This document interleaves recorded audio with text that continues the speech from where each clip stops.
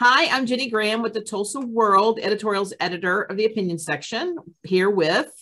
I'm Bob Doucette, editorial writer. And we welcome you to our latest podcast and video. This video is available on podcast. You can download and subscribe to this podcast on Apple, Google, and Spotify. So I think one of the big news that came out of last week was, again, another epic story. Reporter Andrea Eager has been covering this, I don't know, 3 or 4 years now, maybe 4, probably closer to 4 years. And it's the virtual charter school that everyone seems to have reports of mismanagement, from the OSBI to the OSBI has turned over the report to the Attorney General's office now. So we're waiting on the Attorney General to act. But Cindy Byrd, the state auditor, did a great job with a comprehensive report 2 years ago. So, I mean, Bob, what is your take on this? You know, we've talked about it a lot in editorial board. The way I have summed it up for people is we're incredibly frustrated by law enforcement and legislatures who don't want to seem to do anything. And I don't know why. Yeah, this is, it's kind of one of those things where this drumbeat keeps going on. And we are slowly, but more loudly and persistently demanding that something be done. That's where we're at right now. And when she likens this to the worst case of, financial mismanagement, what was the words that she used? She called it the Enron of public education. Cindy Byrd did this last week. Yeah. And she was, I think, trying to push for prosecution, that something needs to be done. It's really, really bad when she's saying this. I mean, the allegations that are being made right now include words like embezzlement. That's rather serious. And the amount of money that we're talking about, the state is seeking to recoup, and that may have been misspent, is in the 8-figure range at this point, 7 or 8 figures. The State Department of Ed is withholding $20 million.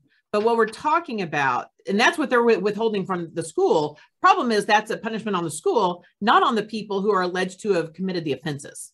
Right. And we're talking about in excess of $145 million in addition to maybe $60 million. I mean, they're astounding numbers. It is. And I think you had pointed out in our editorial board that this seems to be maybe a reluctance because people are thinking, well, we can't make a big fuss about this because it'll make school choice movement look bad, which I disagree, because there are a lot of good programs out there who play by the rules, and charter education, virtual education, all those have a place. But by not bringing these people to justice, by not recouping this money and holding them accountable, I think it hurts the school choice movement. Yeah, well, I think so too. And I think one of the things that we saw evidence of what you're talking about happened in the last legislative session. They had a chance, based on the multi-county grand jury's recommendations, to enact legislation to fix this stuff. And the House, to their credit, House members did that, and then the Senate sat on it.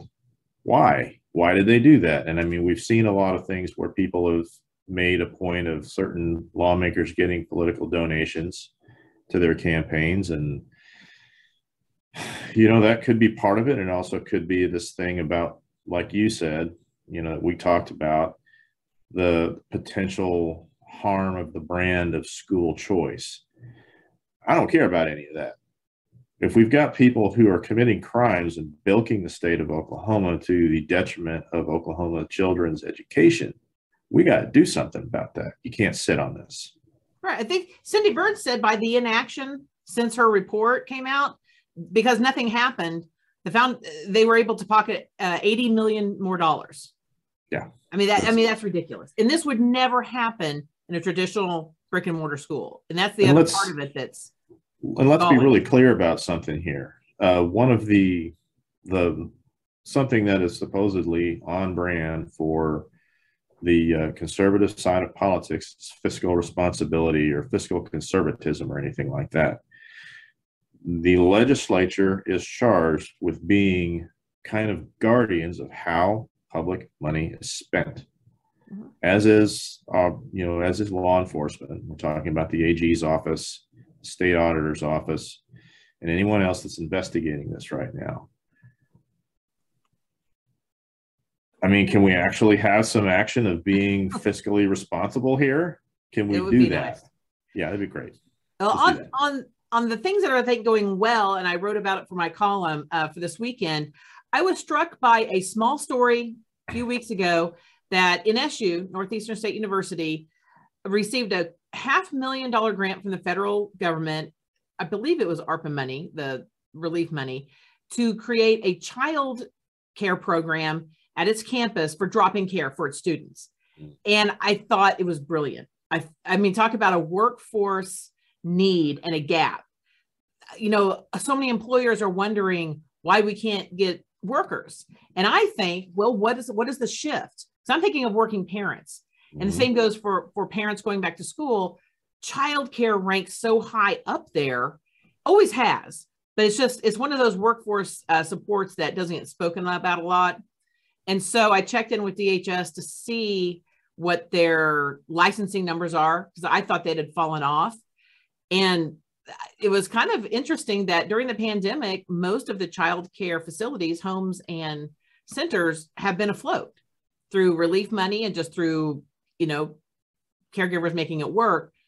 But if you look for the last 5 years, there's been a drop off by at least 13%. And I think if you were to go back further, it's even more. So I just, I wrote my column this weekend just about that need of childcare in a system. And Oklahoma has a pretty good system for oversight, but I think there needs to be more talk about infrastructure for childcare as a workforce need. But, sometimes I'm talking to other parents. Sometimes you're almost like another parent. Parents understand this, but sometimes when you don't have a child in care or in need, it's one of those things that's out of sight, out of mind. So, yeah. But on the other end of things, you're writing about college debt. So we've got debt on the beginning end of things and debt on the other side of things. So what got you thinking about college debt?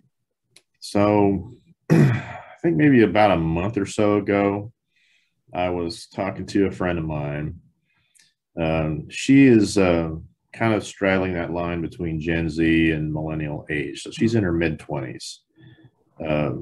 Just out of undergrad school. So is her husband. And in their mid-20s. Anyway, so we started talking about personal finance and stuff like that. And, as the conversation started rolling along, I was like, well, here's a few things that I was, working up when I was about your age. Start talking about setting aside some money for savings, opening an IRA, paying down debt, and then I just stopped myself. Because in the back of my head, it's rattling man, it wasn't the same for them as it is for you right now. It's not even close. When I was in school, when both my wife and I got out of school, we had about 10 grand in student loans. We paid that off in about 5 years. The payments were about what you'd expect out of a car payment, right? Mm-hmm. Fast forward to today, and even go back 10 years. So we're talking about two generations here, millennials and Gen Z. Their average student loan debt is $40,000. And that's average. They're average. Yeah. And what you're talking about there is, when you're talking about the average, you're not talking about just everybody got their 4-year degree. You're talking about people who had to drop out. You're talking about people who have paid more than that. And we're not even talking about the folks that do the post-grad stuff. Mm-hmm. Some of these folks, in fact, I think somewhere around 2.5 million Americans are carrying 6 figures worth of college student debt. And, you can Dave Ramsey, baby steps that stuff all you want and talk about, do this, save a little here, buy a house early, invest in real estate, Man, when you got, when you have a mortgage-sized student loan hanging over your neck at age 22 or age 23 that you're still paying on when you're 40. Oh, there are people that are in retirement that, that went back later in life and they're still paying off student debt. I mean, that is a huge 50s and 60s. Yeah, we're going to pay for that in the long run. Because these are people that though, Bob, people will argue with you to say, well, college isn't the only route. They didn't have to take that debt out. They didn't have to go to college. Yeah, sure. So let's say they do something else. If you're fortunate enough where, let's say your dad or somebody owns a business where you work in the trades and you can just apprentice for free off of that, cool. Otherwise, you're going to trade school. You're going to trade school, you're spending $4,000 to $15,000 a year and up. Now, it'll probably be less money total than it would be otherwise, but it's still money that you're going to be paying for. Sure. The schooling that you're going to be paying for. And we still have a lot of professions that we need to make this economy run, doctors, attorneys, accountants, engineers, finance pros, bankers, stuff like that, that you have to go to college to get those things. And if you're going to try to succeed in a knowledge economy, that has to be part of the mix. So the problem is not going to just go away if we start sending more people to become, welders and mechanics and, home builders and stuff like that. It's not going to work that way. That's a simple, easy way to blow off a big problem. Doesn't hold water. Well, what you point out is that the state government has significantly pulled back its funding of higher education. Yes. And I've always kind of wondered in lawmakers, it's almost, you hear lawmakers complaining about higher ed. They want more college. They want people from their towns to get more college degrees, but they're not funding it to where people can afford those college degrees. They're making and what it harder. was it? What was the difference that you found, and what was the investment? Well, this goes back to a column, information, a column that you actually wrote. Mm-hmm. When we were in college back in the late 80s, early 90s, it was about 40% was what the state was picking up the tab for higher education. And now it's less than 10%. And you add that to how much the costs have gone up. And that's why we have these astronomical bills that people are paying to go to school. And we're not just talking about Harvard, Yale, or Baylor, or some out-of-state prestige school. We're talking about Oklahoma State. It ain't cheap. And it's a lot of money that these people have to carry forward for decades in the future. And that's going to stop them from buying homes, from investing, from fully participating in the economy like all of us remember doing from an early age, and even starting families. So we have an economic model in this country that's based on people being able to do that at an early age. And now that's starting to grind down. Right. We're all going to pay for that. Right. And, going into the session starting up pretty soon in Oklahoma, and the lawmaker is going to be making some decisions on where to spend our money.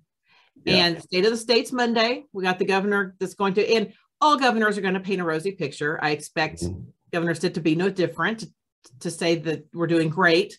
And we are in some areas, but in a lot we're not. So, and I think as journalists, sometimes we tend to write about things. It's like, what do we need to fix? And it's not that we don't appreciate the wonderful, things that may be going right. And I was thinking about what we're kind of looking for here in the state of the state. One of the interesting things that's been going on recently is over the last so many years, the relationship between the state of Oklahoma and the tribal nations within our borders has just deteriorated. I mean, everything from the gaming compacts to the hunting compacts to, McGirt and the fear and scare that's been perpetuated by our state leaders. But in recent weeks, and I think this is because the Supreme Court finally said, no, McGirt stands, the Muskogee Nation chief, David Hill, in his state of the state to the nation, basically said it's time to start over. We're willing to cooperate and work with the state of Oklahoma. And to give a plug to an upcoming op-ed this weekend on this Sunday, the Cherokee Nation Principal Chief Chuck Hoskin Jr. wrote a piece for us saying the same thing. And I'm boiling it down pretty simple. I would encourage everyone to read it. But it's the leaders are saying, we can start over. We can cooperate. We can lead. We can have the best criminal justice system. We can have these great partnerships that make our state great. And with that, I would like to see the governor say something similar. That all of this rhetoric about and scare tactics about McGirt has proven to be complete bunk. It just has. 25,000 prisoners. McGirt affected 235.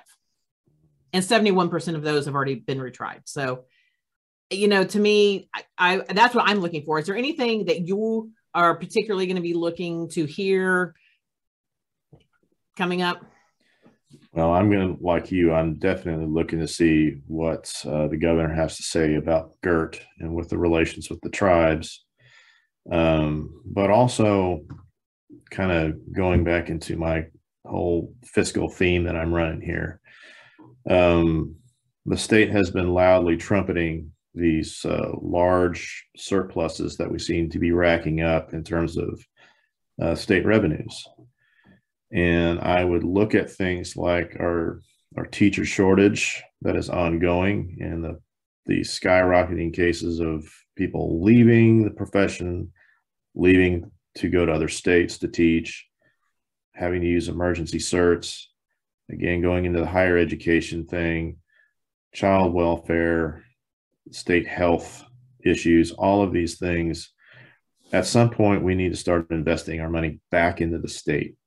We need to show the people that we're trying to recruit to move here, to work here, to move their businesses and industries and potentially their headquarters here, that this is a place that is investing in itself to make it a better place to live and do business. The time is now. We have the money to do this. Now, we don't have to go hog wild and mortgage our future away, but I think we do need to use some of that money to put back into essential services that make the state a better place to be. Simply sinking it into an emergency fund or passing more tax cuts it's not going to do it. I'm sorry. It's just not. Well, so that's what I kind of wonder how much of the relief funds that came in. I mean, it seems like some lawmakers are a little drunk on the relief funds that we've had, and we're able to do some projects that we weren't normally able to do except for this. Well, that all is going to go away. So, and we've already cut our tax. We cut the corporate and the individual tax already. And we've been promised that that'll pay off. We'll see. It's supposed to be invested back and we'll have more money. So we'll see how that pans out in a couple of years. But part of this, participating in democracy, I want to remind everyone that we have a vote on Tuesday. It's an election that never gets attention. It's mainly school bonds, some municipal things. And in Tulsa, we're voting on the PSO franchise, which editorially we support. I was a little surprised that we've had that franchise agreement since 1933. And what it basically says is PSO can use the right-of-ways and alleys, which is important during times of the storm. And the PSO pays the city fees, which is used for day-to-day operations, everything from police to fire. And our lighting is cheaper with this agreement. So our street lighting. So we back it. And we've got a lot of local boards. You mentioned last week, or no, it was in a column last week. You talked about how hard it is to be on a local school board. God bless them. Yeah, if you're serving on a local city council or a school board or something like that, I was just thinking about this as I was at a debate with for the union school board, and 2 of the 3 candidates showed up, and I'm listening to these 2 guys. One of them's a long time professional, running in professional circles. Very highly degreed in a lot of different things. And he had served on the board before. And the other guy is a physician here in town, downtown OSU Hospital. And I'm listening to these guys, and they're smart, and they are just putting out great information and communicating really well. And I'm just thinking, but they're also doing this on their own time, on their own dime. They could be at home with their kids. They could be watching a ball game, but no, they're here. And they're willing to serve and spend many nights and many mornings and many lunches and doing whatever studying fascinating things like budgets and hiring processes and legal issues that are coming up, and all the same, probably taking a few angry phone calls and emails and stuff like that here and there for no money. But they do it. And I think that's just an impressive thing to me. And people should understand that there's a lot of sacrifices that go into running for local office and doing a job that is very important. The local government affects us more than anything in terms of government. And particularly with school board, and I don't think people realize they do not get paid. By law, they cannot be paid. It cannot exceed $100 a month. So sometimes they'll pay like $25 per meeting. And it's not just the 2 meetings a month. They have, you have due process meetings. If a teacher or a staff member is let go, you have special meetings all the time. I think it is one of the hardest offices to hold, because at least with city council, you're getting paid not too bad. County commissioner in Tulsa, I think they're getting paid like $120,000 or more at last I checked.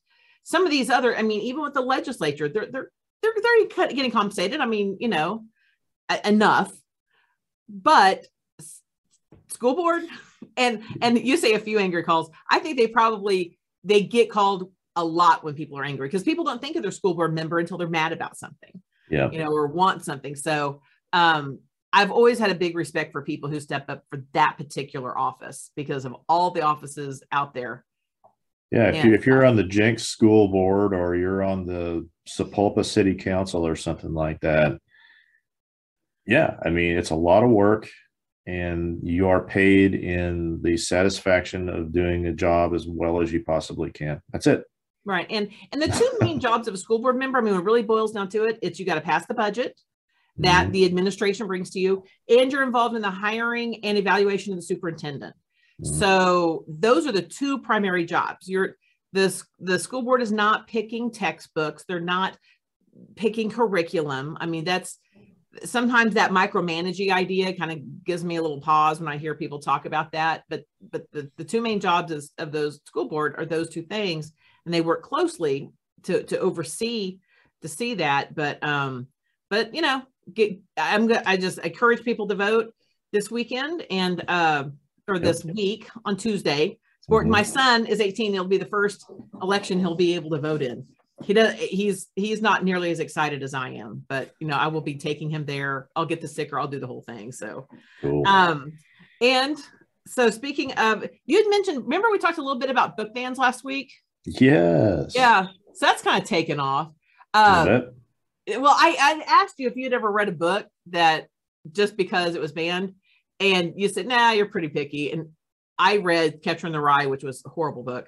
But I asked some other people, like some books that they might have read. And I got back, like 1984 was popular. The Anarchist Cookbook, I think that's right.